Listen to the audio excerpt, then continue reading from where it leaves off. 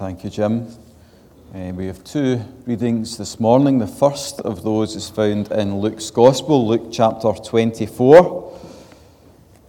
Luke chapter 24, it's page 1061 in your pew Bibles.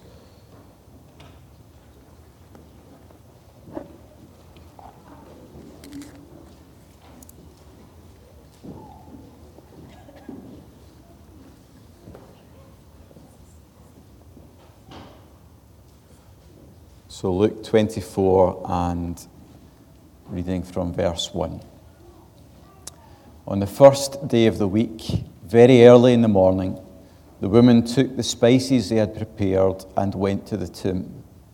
They found a stone rolled away from the tomb, but when they entered, they did not find the body of the Lord Jesus. While they were wondering about this, suddenly two men in clothes that gleamed like lightning stood beside them.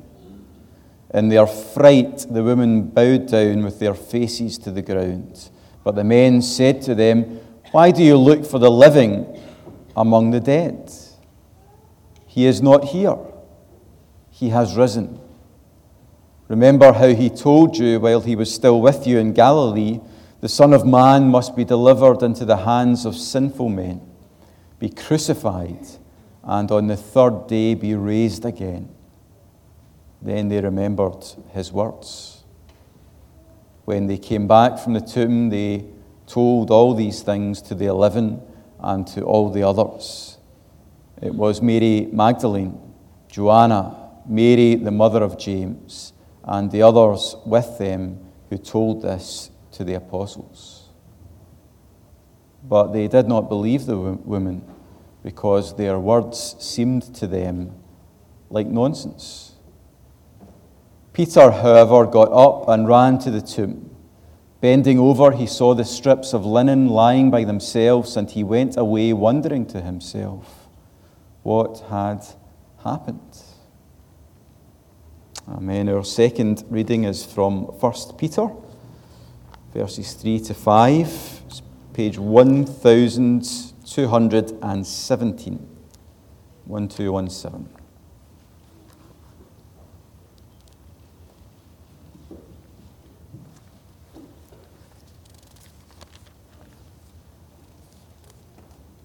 So 1 Peter chapter 1 from verse 3, page 1217. Praise be to the God and Father of our Lord Jesus Christ. In his great mercy, he has given us new birth into a living hope through the resurrection of Jesus Christ from the dead, and into an inheritance that can never perish, spoil, or fade, kept in heaven for you, who through faith are shielded by God's power until the coming of the salvation that is ready to be revealed in the last time.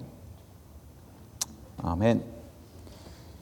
I want to take this opportunity to thank those of you who were at the Holy Week services this week past. I think they went well. Also, let me say to the boys and girls here, just get into your wee packs.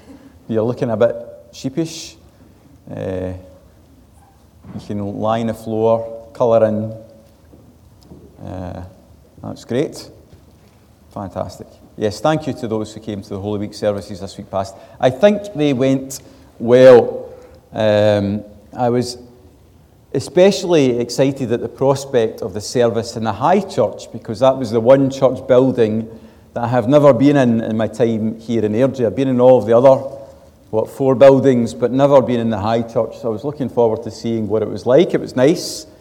Not as nice as this, obviously, which goes without saying, but it was nice. Ian, the minister of the High Church, had said to us before these services started that he was a wee bit worried at the prospect of speaking to so many people who were not Church of Scotland members, in case he said something that we didn't like or that offended our sensibilities. And I said to him, "Ian, I was brought up in the Church of Scotland, and I want the full experience. Don't go baptising any babies, but apart from that, I want the full lot. I'll be very disappointed if I don't get it." And I'm pleased to report that Ian delivered. We were singing from CH3, the wee red hymn book. He had a pulpit that you had to walk up the steps to get to. We finished the service with a threefold amen. It was a fantastic nostalgia trip for myself, and it was a very good service as well. But I have to say there was one thing in that service that I wasn't familiar with.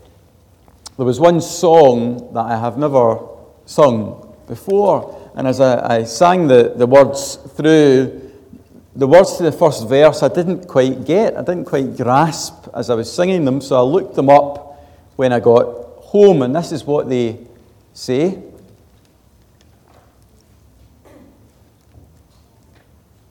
Hopefully. There we go. Thank you. So this was a hymn that I had never encountered before. Jesus, thou joy of loving hearts, thou fount of life, thou light of men, from the best bliss that earth imparts, we turn unfilled to thee again. So when we were in the high church singing those words, I thought, what does that mean? But then we were on to the next verse. So looked up when I got home and changed the thous to yous to try and make it a bit easier for me to understand. Jesus, you joy of loving hearts, you fount of life, you light of men, from the best bliss that earth imparts, we turn unfilled, oh, I've missed one out, to you again. And then I began to grasp what the hymn was saying. The best bliss that earth imparts. That is an old-fashioned way. This song is actually 900 years old. It's good to remember at Easter time, isn't it, that we're part of a family that stretches around the world. Maybe in the news today we'll see services from all over the world. But also we're part of a family that stretches back through the generations. 900 years old. 900 years ago, our brothers and sisters were singing the words to this hymn. From the best bliss that earth imparts. It's an old-fashioned way of saying from the best things that the world can give, isn't it?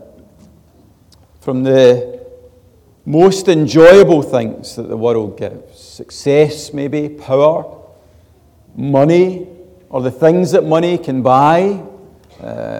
Nice cars, nice televisions, nice holidays, nice clothes.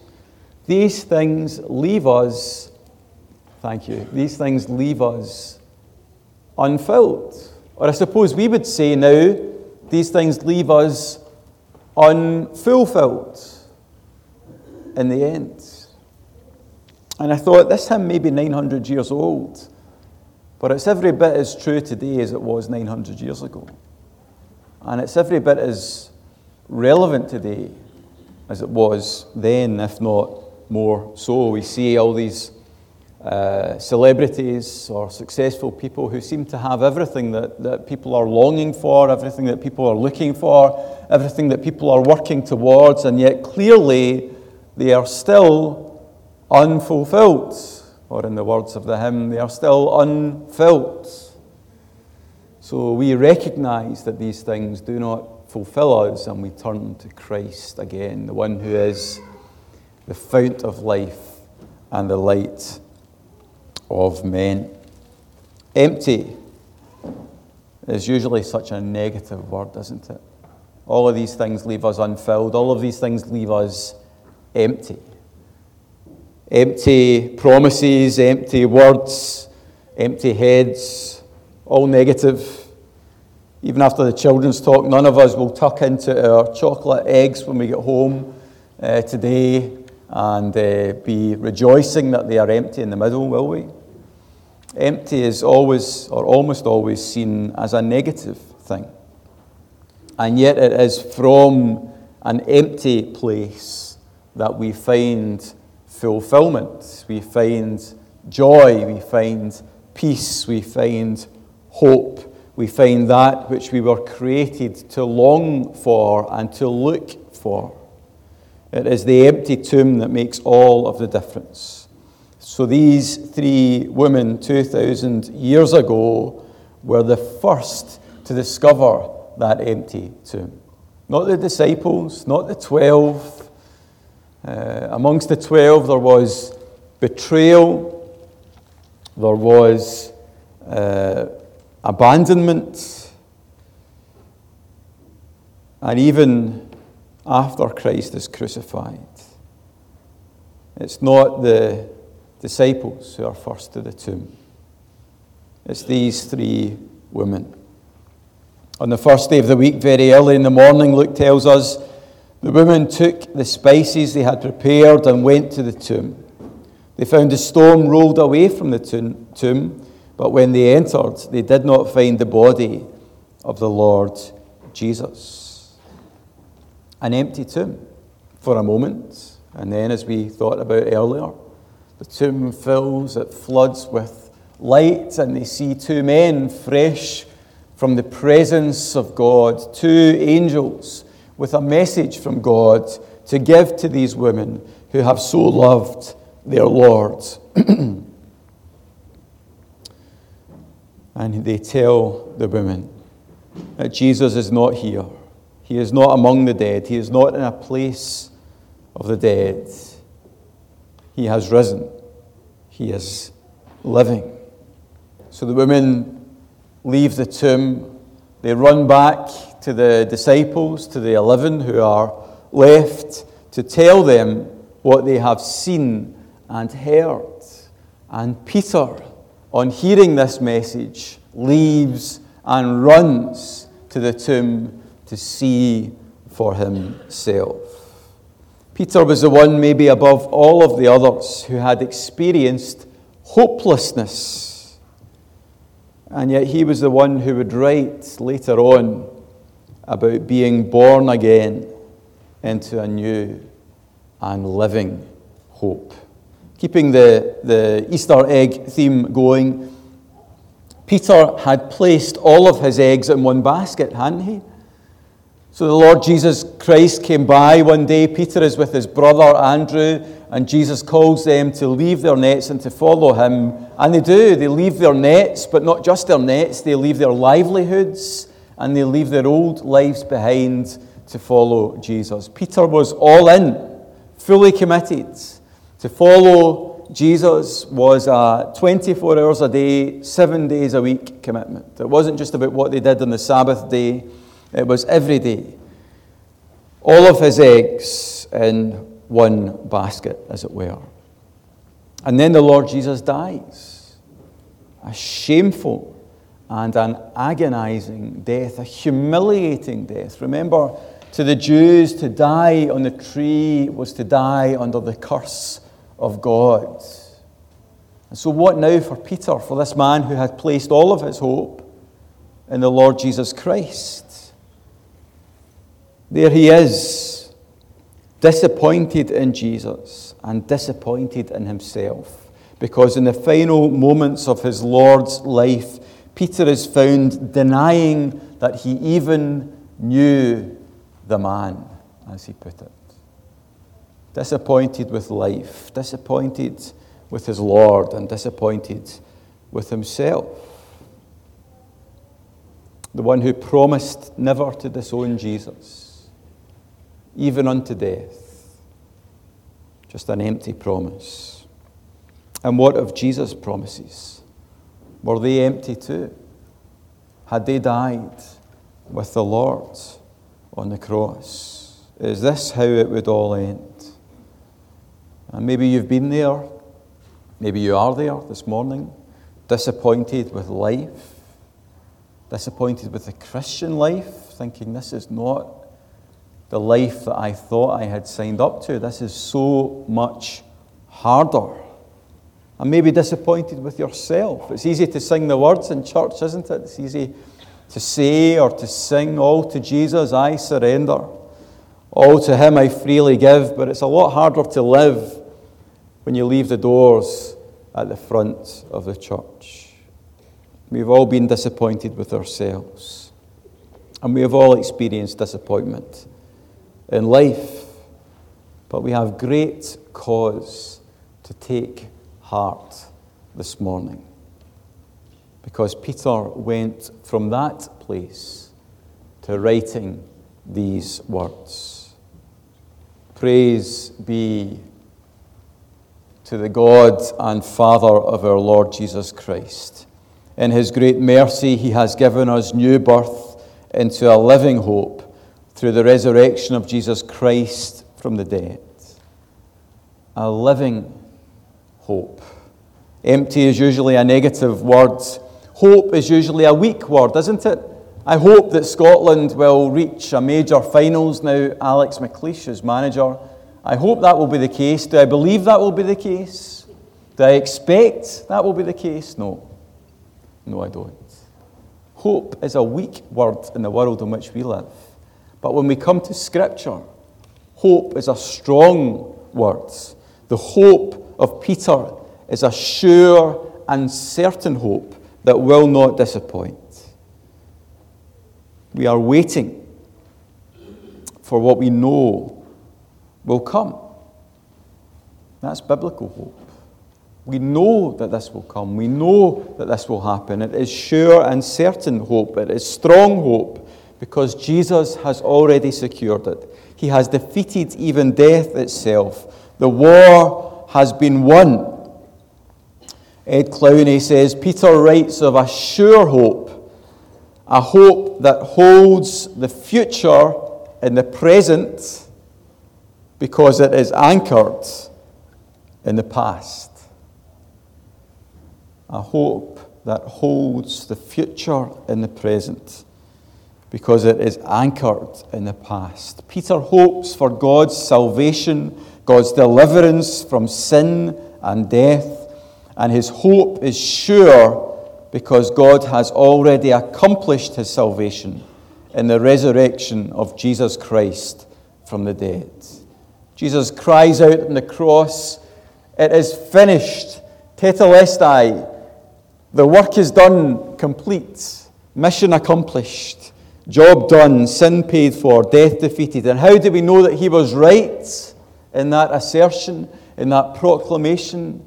We know that he was right because of the resurrection of Christ from death. Praise be to the God and Father of our Lord Jesus Christ. In his great mercy, he has given us new birth into a living hope through the resurrection of Jesus Christ from the dead, and into an inheritance that can never perish, spoil, or fade, kept in heaven for you. Our hope will live as long as Jesus lives. I cannot promise that tomorrow will be easy. I cannot promise that this afternoon will be easy. But I can promise that Jesus will be there.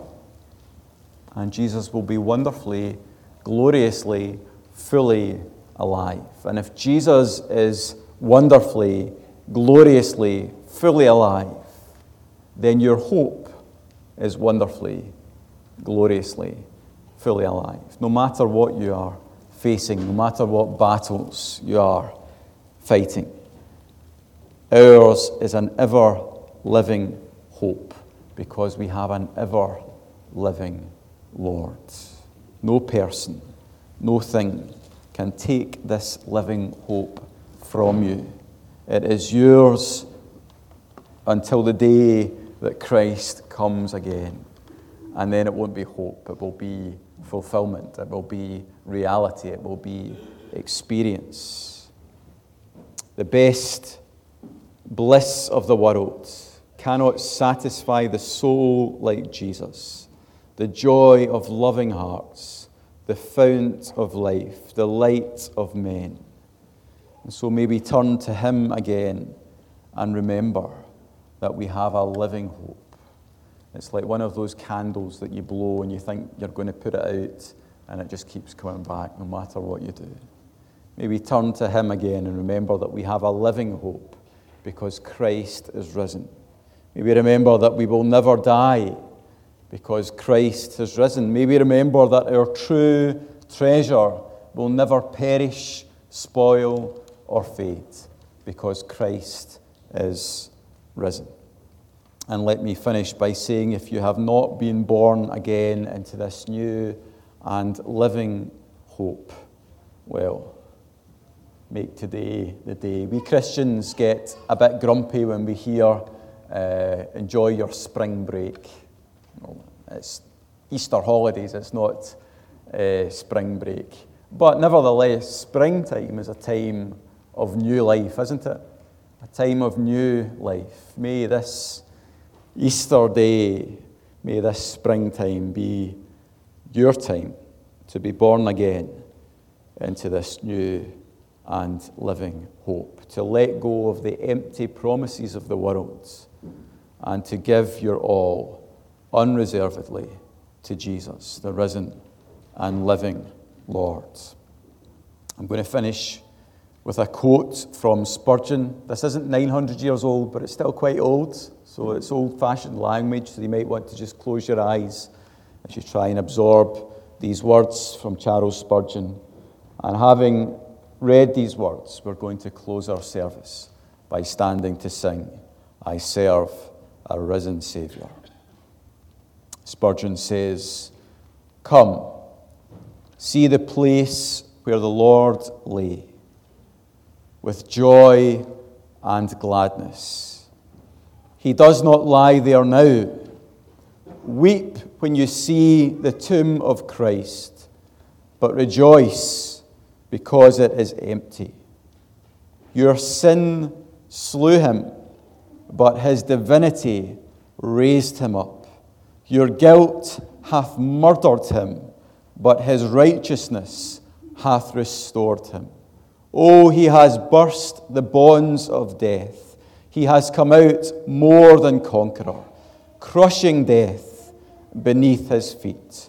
Rejoice, O Christian, for he is not there. He is risen. Amen.